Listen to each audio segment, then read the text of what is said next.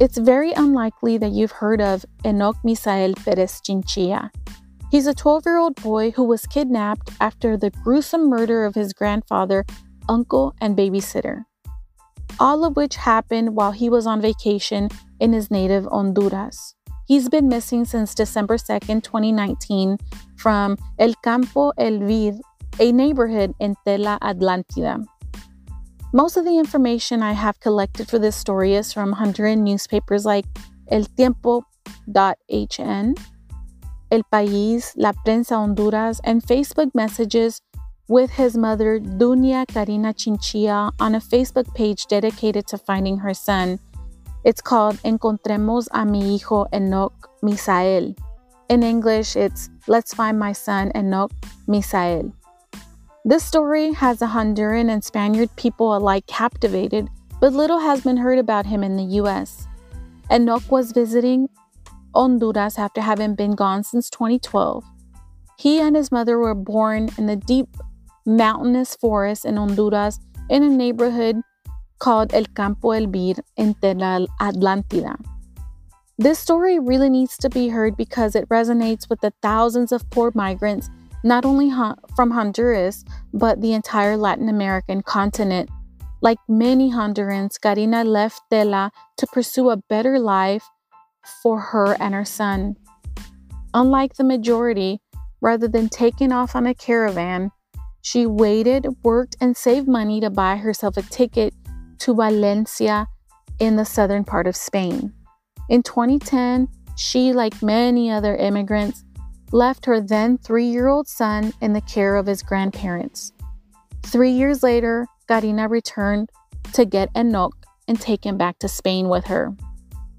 In a Facebook interview, Karina describes her son as a beautiful, loving, and attentive child. I can't imagine the suffering that she's going through right now not having her son. In some of the stories I read how she worries about whether he's eating or if he has his glasses, can he see? The little things. This story is ever so terrible because the trip to Honduras was her gift for him for his 12th birthday.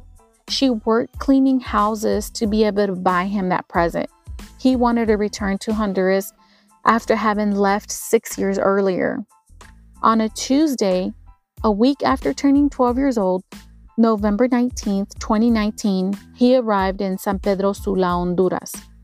The events leading up to the carnage on December 2nd, 2019 are really unclear. Police give a window from December 1st from 7 a.m. to 2 a.m. on December 2nd. Honduran police believe that this is a kidnapping case gone wrong. They have arrested Byron Humberto Melendez, a 29-year-old who was working alongside 2 other men. The men, according to police, arrived at the house early December 1st, called the grandfather Rubilio Perez, believing that he would not be there. They were surprised and shot him, later asphyxiated him in a back room of the house. Then, according to police, the 3 men waited inside the house with the dead grandfather. No specific time later, the uncle, Humberto Ramos, arrived. He was killed by blunt force trauma to the head. A few days later, the body of the neighbor, Cindy Castro, was found. She was supposed to be taking care of Enoc. It's believed that she was an accomplice in the kidnapping, but was killed in fear that she may give them away. All 3 bodies were found halfway buried at the feet of banana trees in the same neighborhood. According to the Policía de Investigación director, Evelio Burgos, he says that the suspect has not spoken and probably won't speak. He believes that Melendez has worked for and has been trained to keep silence by a Mexican cartel. Byron Melendez, like Karina, left Honduras in 2012, but he took a different route. Police believe that he worked for a Mexican cartel, but later left and returned to his hometown, which he has been terrorizing since returning. The DPI agents believe that he has killed those 3 aforementioned people and 3 others and is the sole responsible person for Enoc's kidnapping. The DPI agents believe that he has killed those 3 aforementioned people and 3 other people, and is the sole person responsible for Enoc's kidnapping. Police agents believe that a child like Enoc is like a walking lottery ticket. That's what made him a threat. They believe that because his mother lives in Spain and his father lives in the US, that they're wealthy enough to pay a ransom fee. Unfortunately, there really are few updates from the Honduran police regarding Enoc. Every month, if you read the Honduran newspapers, there is an update regarding how there's just another month added to the disappearance of Enoc. So it's not 3 months, it's 4 months or 5 months and so on. Karina arrived in Honduras, but later left as she was getting her Spanish citizenship, something she is leveraging to get help from the European Union. She asked the EU to provide aid in the search for her missing son. I really found no information regarding Enoc's dad. I couldn't find his name, but I did read that he lives in the US. Every day is a day that mother is without her child.